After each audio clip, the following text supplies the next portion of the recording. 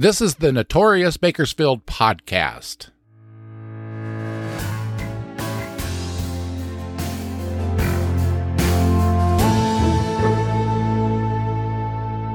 I'm Robert Peterson, the host and creator of this podcast that takes a look back at some of Bakersfield's most notorious crimes, events, and characters. Hey folks, thank you for tuning in to another episode of the Notorious Bakersfield Podcast. Welcome. Before I get into the topic of this week's story, I want to have a little bit of fun, a little bit of nostalgic fun. I recently ran across some old radio commercials, both local and national commercials. I really had a lot of fun listening to them, so I decided to include a few of them in this episode. Now, remember, these are for nostalgic purposes. Please don't think that any of these companies, if they're still around, are sponsors of the Notorious Bakersfield Podcast. Here we go. It's a real thirst quencher, don't forget. Its fresh, clean taste is the finest yet. It's a quick, refreshing lift you get. Nothing does it like 7-Up. That's right. Nothing does it like 7-Up. Sparkling 7-Up. Fresh, clean, tasting 7-Up. It goes so good when you're taking a break, a 7-Up break. Just one bottle of 7-Up gives you that old energy back. That's why it's a wonderful idea to keep plenty of it around. If you get the big 24-bottle supply, you'll have plenty on hand for thirsty guests. Yep, nothing does it like 7-Up. Nothing does it like 7-Up, 7-Up. Nothing does it like 7-Up, 7-Up. Nothing else can do what it does for you. Nothing does it like 7-Up. Doesn't that make you thirsty for a 7-Up? After I heard that, I suddenly had an urge to drink a 7-Up, and I haven't had a 7-Up in years. So, and then this public service announcement. Buckle up for safety. Buckle up. Buckle up for safety. Always buckle up. Pull your seatbelt snug. Give an extra tug. Buckle up for safety. Buckle up. Buckle up for safety. Buckle up. Buckle up for safety. Always buckle up. The National Safety Council says if you don't have seatbelts, get them. If you do have seatbelts, use them. If your car doesn't have seatbelts, you better run out and get them. Isn't that crazy? Now, this local commercial. Ice Capade, America's #1 family show for laughs and fun. Swallow and chew. Ice Capade is the wonderful Ice Capade. Ice Capade's now playing through Sunday only at the Bakersfield Civic Auditorium. Don't delay. Tickets on sale at the Civic. Special prices for juniors for the Saturday 2 p.m. matinee. Be sure to see the surprisingly different Ice Capades. America's #1 family show through Sunday. Good seats are still available. Remember, this is a vintage ad. This is not a current ad. So don't go down to the Civic Auditorium trying to buy your tickets to the Ice Capades. So, aren't those fun? Let me know if you enjoyed those old radio advertisements as much as I did. If you did, I'll make them a regular segment of this podcast. Go to notoriousbakersfield.com and click the contact link. Let me know if I should continue doing a segment on these old ads. I have several of them. Wouldn't you really rather have a Buick? A Buick? A Buick? Wouldn't you really rather have a Buick than any other kind of car? You may not be an animal lover until you see the new 1964 Buick Wildcat. It is the wildest. Horsepower, 325, 340, or 360. Transmission, 3-speed Synchromesh, 4-speed stick shift, or the new Buick Super Turbine 400 automatic. It all adds up to the wildest thing on wheels. Wildcat for 64. Above all, it's a Buick. The story for this episode is one that I don't normally cover. It happened in 2011. I tend to shy away from stories that occurred in the internet age. I prefer stories that take a little more effort to research than a simple Google search. I recall when this happened, and I remember the shock and outrage it caused. I came across the dramatic 911 recording related to this story and decided to cover it for the Notorious Bakersfield podcast. This is an extremely disturbing story. I don't usually give warnings going into an episode. I figure you know what you're getting yourself into when you find your way to the Notorious Bakersfield podcast. This story involves child abuse and child sexual assault. And there's your warning. Because the crime is this type, I have changed the names of the people involved in this story. The parents, the stepmother, the victim. I don't use their real names. By the end of this story, you'll understand why I felt that was necessary. I decided that was the best way to protect the victim's identity. Even though I don't use the true names of those involved, the 911 call you'll hear clips of is authentic.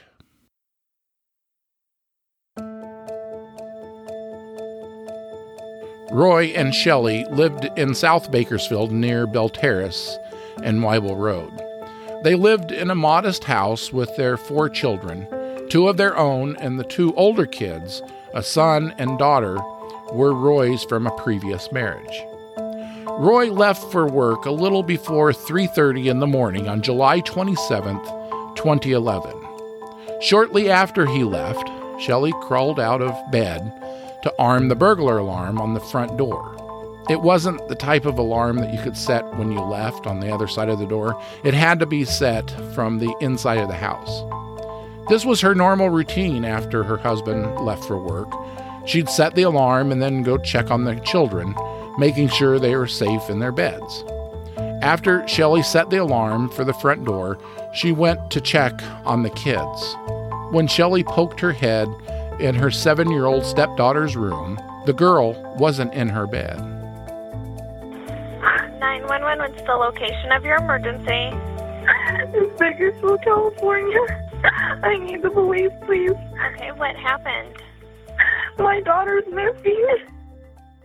This is Child Abduction Twist.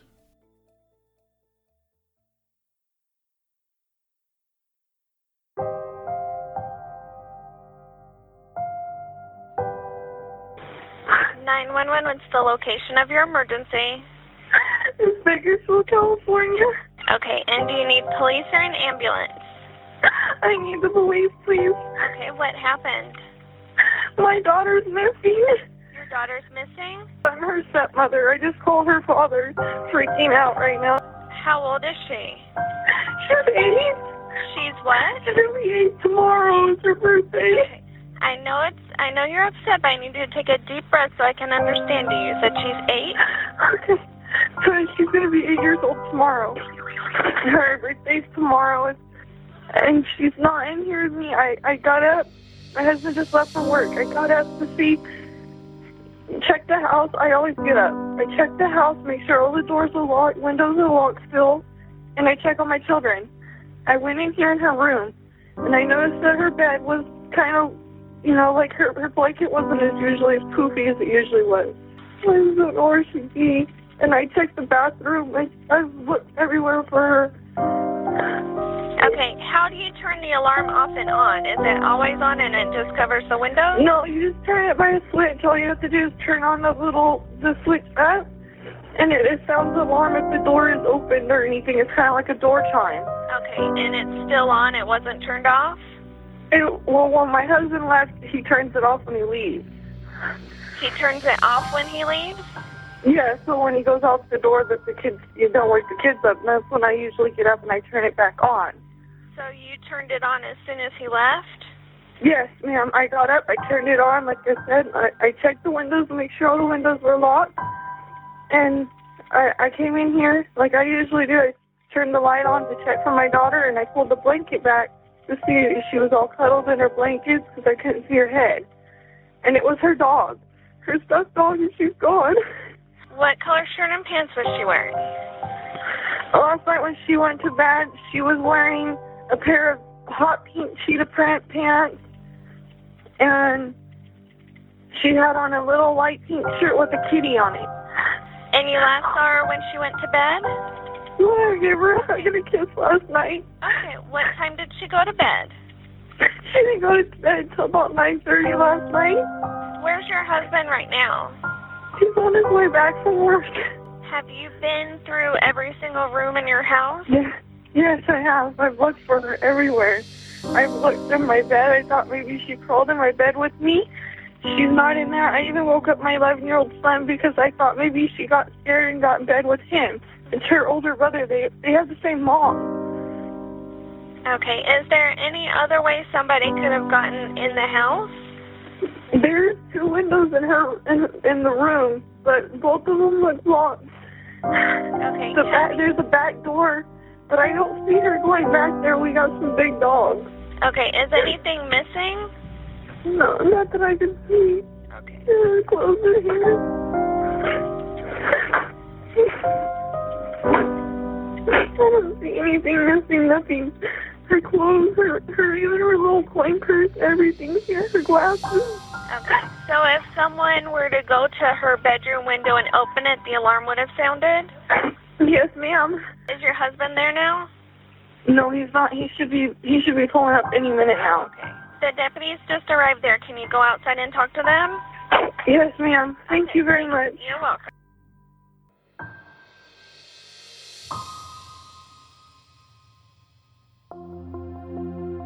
I'm going to use Candace for the girl's name. When Shelley discovered her stepdaughter Candace missing after her husband left for work, she ran through the house calling her name, frantically checking the other kids' rooms, making sure she hadn't crawled in bed with one of her siblings. Then Shelley checked her own bed, thinking maybe Candace might have gotten into her bed without her noticing it. She checked all the windows in the house, none were open and all were locked. Candace was discovered missing in the pre-dawn hours. Sheriff's deputies arrived at the house around 4 a.m. By the time most of Bakersfield was waking up and starting their day, news of Candace's abduction was spreading. It was covered on all the morning TV and radio news programs. Online news sources posted stories about the early morning child abduction. All of the media stories published Candace's real name, her physical description, and descriptions of the clothing she was last wearing. Law enforcement wanted this information out there. They, like the rest of Bakersfield, were desperate to find this little girl, whose 8th birthday was the following day. As the media gathered outside the family home near Bell Terrace, police conducted a door-to-door search throughout the neighborhood. Residents in the area were fearful, rightfully so. A little girl was taken from her own bed in the pre-dawn hours. Something that didn't sit right with investigators was the fact that there was no sign of anybody forcing their way into the home, and the family had dogs that were in the backyard. For someone to come through Candace's bedroom window, they would have had to get through the backyard. They would have had to make it past the dogs, and nobody heard the dogs barking. Hours went by without any developments in this case. Then around 10:20 a.m. that morning, over 6 hours after this ordeal began, a break came.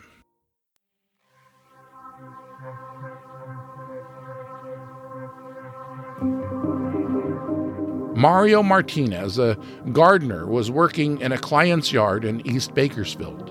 He was busy raking when a young girl wandered up to the home's circular driveway. She was wearing pink pajamas. Her face was dirty and bruised. Her eyes were blackened. She told Martinez that she was thirsty and asked for a drink of water. The gardener had a bottle of brisk iced tea. He poured it out and filled it with water from the hose. The young girl guzzled almost the entire bottle. Martinez asked her where her mother was. She replied she didn't know. He asked how she got there. Again, she didn't know. Martinez didn't have a cell phone and his client wasn't home, so he went to a neighbor's house to use their phone to call 911. When law enforcement arrived at the Eucalyptus Drive home, they determined this little girl was in fact Candace, the missing 7-year-old girl almost everyone in Bakersfield had been keeping an eye out for. She was transported to Kern Medical Center to be treated for her injuries and evaluated. What happened to this visibly traumatized little girl?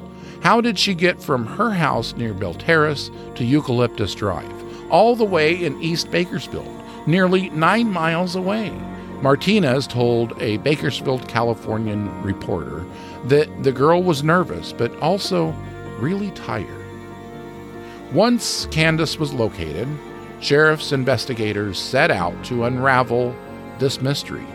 What they discovered sent shockwaves throughout Bakersfield and beyond.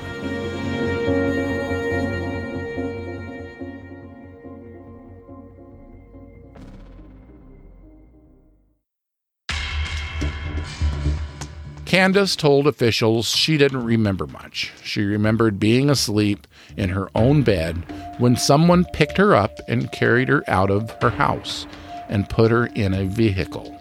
She told investigators that she woke up under a discarded couch in a vacant field.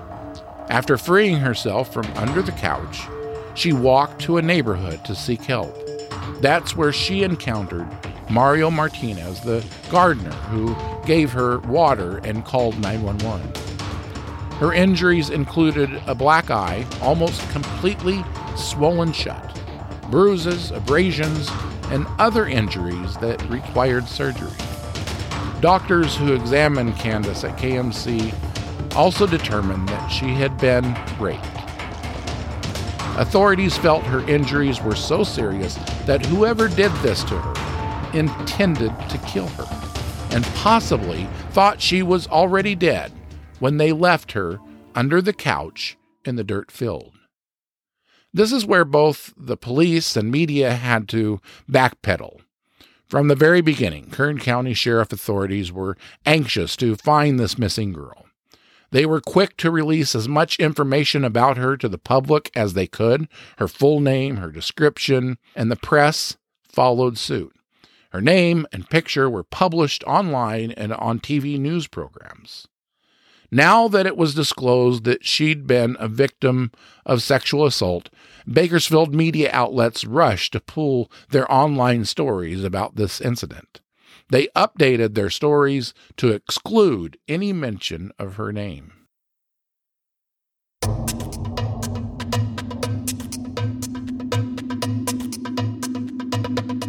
The next afternoon, Roy, her father, had an appointment to be interviewed by Kern County Sheriff's officials. But he missed that appointment. And when he missed it, he sent his wife a text message indicating he was distraught and possibly suicidal. Shelley, his wife, contacted the sheriff's office to let them know Roy was possibly suicidal.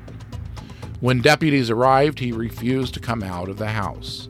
SWAT was then dispatched to the scene, and he continued to refuse to come out, and a lengthy standoff ensued. During the standoff, detectives were still gathering evidence against Roy, believing he was the prime suspect in his own daughter's abduction, assault, and rape. 5 hours into the standoff, a judge issued a warrant for Roy's arrest. 2 hours after that, he finally surrendered peacefully.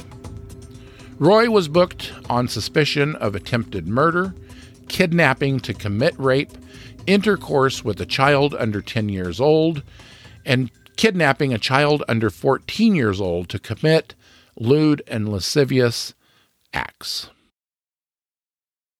Neighbors in the area where Candace lived were relieved to learn that a stranger wasn't snatching children out of their own beds. But the fact that a father could do this to his own daughter was disturbing, not only to the neighbors, but to the entire Bakersfield community. A piece of evidence against Roy was his cell phone. When first questioned by investigators, Roy claimed to be in the area near his employer, off of Renfrew Road, when his wife first called him about the abduction. His cell phone data said otherwise. It showed he was near Fairfax Road in East Bakersfield, miles and miles away from Renfrew, and very close to where his daughter was found hours after her abduction.